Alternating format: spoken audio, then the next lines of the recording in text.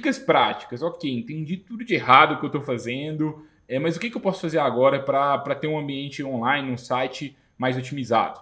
Primeira coisa é, crie um site num ambiente que você vai conseguir editar, um ambiente que leigos conseguem editar e sem ficar em cima do muro, crie um site no WordPress. É a melhor ferramenta para criação de sites do nosso ponto de vista, é a melhor ferramenta para otimização de conteúdos para o algoritmo de busca do Google. O WordPress, por exemplo, você pode baixar plugins, que é tipo aplicativos de celular, essas coisas. E aí tem aplicativo lá que te ajuda a otimizar o conteúdo para o Google. Então eu falei alguns termos que talvez para vocês é um pouco confuso, meta-descrição, mas o aplicativo facilita toda a nossa vida lá e te ajuda a falar assim, olha, eu quero ranquear em primeiro lugar para a palavra justa causa. Ok, e o aplicativo vai te dando uma nota ali de 0 a 100 para aquele conteúdo e você vai otimizando aquele conteúdo. O WordPress ele te permite isso. Existem outras ferramentas, você pode usar o Wix e outras construtoras de site, mas todos os blogs de sucesso que eu conheço utilizam o WordPress. A grande maioria do mercado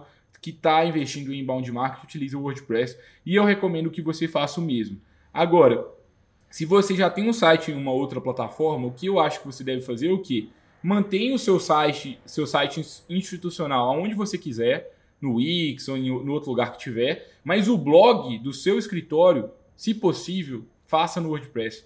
Vai ser muito melhor para você, vai evitar dor de cabeça. Se você está fazendo como a maioria, vamos seguir o que as pessoas estão fazendo, não vamos tentar reinventar a roda. E se você for perguntar para a sua equipe de TI a opinião deles, provavelmente eles vão criticar o WordPress, porque desenvolvedor gosta muito, né, de ter um ambiente próprio, de fato ter um ambiente totalmente personalizado e desenvolvido por pessoas que estão pensando ali no seu site. Mas é o que a gente falou, isso não vai te dar autonomia para conseguir editar o site sozinho. Então, se o site for inteiro em código e sem essa facilidade para leigos conseguirem editar, você vai ficar na mão da equipe de TI. Então, pessoal, não se apeguem a essa questão e, de fato, utilizem o WordPress para a construção do blog, que vai te dar muitas possibilidades de conseguir alterar sozinho e te dar essa autonomia para você conseguir produzir os conteúdos. A sua equipe de TI não gosta do WordPress por quê? O WordPress foi feito para leigos, o WordPress foi feito para mim, para a Júlia, para você.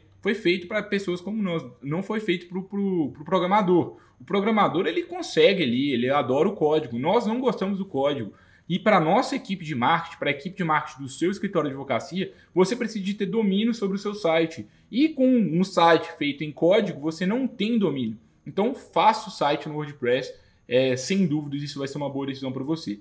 A segunda coisa é, não construa o site do zero. Utilize um tema pré-definido. O WordPress ele tem vários temas que você pode comprar. Existem lojas aí de temas. Pesquisem no Google. Temas, WordPress, download. E tem umas centenas de temas a ponto de que qualquer pessoa que acessar o seu site não vai perceber que é um tema, porque são temas feitos por designers mesmo e construídos, né, com as melhores práticas de usabilidade. Então vai ficar um site acessível, vai ficar um site bacana e ótimo para você começar a sua estratégia. E quando você cria um site com um tema pré-definido, é tipo você usar um modelo, assim, digamos, né? Você já tem ali, você muda a imagem, você muda o texto e você deixa ali a essência que um designer criou para você. E a sua chance de errar, né, na construção, quando você segue esse tema pré-definido, é menor. Então, a chance de ficar uma coisa mais bacana é maior. E assim, por exemplo, o site da Freelaw, se você entrar em freelaw.work, eu que fiz o site da Freelaw, sou advogado, assim como você não tem nenhuma especialização técnica. E o site da Freelaw, ele é, assim, na minha opinião, mais bonito e converte mais do que a maior parte do site dos escritórios de advocacia por aí. Se eu fiz o site da Freelaw, você também consegue fazer um site tipo da Freelaw sozinho ou sozinha. A gente também tem na nossa turma aqui do nosso curso de marketing para advogados, a gente tem vários casos daí de advogados que conseguiram construir um site sozinhos do zero, utilizando temas pré-definidos, e isso é barato. Um tema, por exemplo, um tema premium, às vezes ele vai custar aí $50, $100 no máximo, você paga uma vez na vida, às vezes nunca mais, ou tem tema que você paga $50 ao ano, e, poxa, muito mais barato do que os 5 mil, do que os 10 mil reais que as pessoas te cobram aí para que você crie um site do zero. Então, se você começa a querer entender um pouquinho mais sobre isso, e entende que é importante que você, a partir do momento que você entendeu que a aquisição de clientes é uma prioridade para você, que você dedique tempo também para essa parte técnica, se você começar a entender um pouco mais sobre os temas, você vai ter resultados muito positivos. E a terceira dica que a gente traz aqui para vocês, né, para vocês que querem um site próprio, para vocês que querem as melhores práticas de site, assim que você criar o seu site, já instala o Google Analytics nele. O Google Analytics é uma ferramenta do Google em que você vai conseguir analisar os dados de acesso, de uso do seu site. Então, além de conseguir mapear o perfil das pessoas que estão acessando, qual tipo de dispositivo que elas estão acessando o seu site, quais conteúdos estão gerando mais acesso, você consegue tomar decisões sobre investir ou não mais dinheiro na estratégia com base em dados que você vai estar monitorando por meio do Google Analytics. Então, por exemplo, você instala o Google Analytics no seu site, você vai começar a saber quantos visitantes diários o seu site tem, quantos visitantes mensais, e aí vai ficar fácil. Qual o gênero das pessoas que estão visitando, qual idade, esses dados não são tão precisos pela forma que eles são medidos, mas já dão ótimos insights, especialmente esses dados demográficos. Te ajuda a entender melhor o público que está acessando o seu site e também te ajuda a saber o que está dando certo. Você consegue saber, por exemplo, nossa, eu estou tendo muitos visitantes a partir do Facebook, muitos visitantes a partir do LinkedIn. Muitos visitantes do orgânico, né? Que é o que a gente fala muito aqui no Freeló, do tráfego orgânico de pessoas que estão buscando a gente ali no Google e estão encontrando. Então, assim você consegue até entender seus pontos fortes, entender seus pontos fracos, quais canais que vale a pena investir mais. A gente consegue saber até o tamanho da tela que a pessoa está acessando o seu site para você criar uma experiência ainda melhor para esse determinado tamanho de tela, se for o caso, se as pessoas acessam mais celular, ou monitores maiores, ou monitores menores, dá para ter acesso a uma infinidade de dados que vão te dar, assim, insights valiosíssimos para você melhorar a sua estratégia de marketing do ponto de vista técnico e melhorar também, claro, mais importante, do ponto de vista de conteúdo. E só cuidado para vocês não se perderem em tantas informações, assim, entrei no Google Analytics, agora eu quero olhar tudo. Não, calma. No início, o que você precisa de olhar principalmente é quantas pessoas estão acessando o seu site. Isso é a coisa mais importante.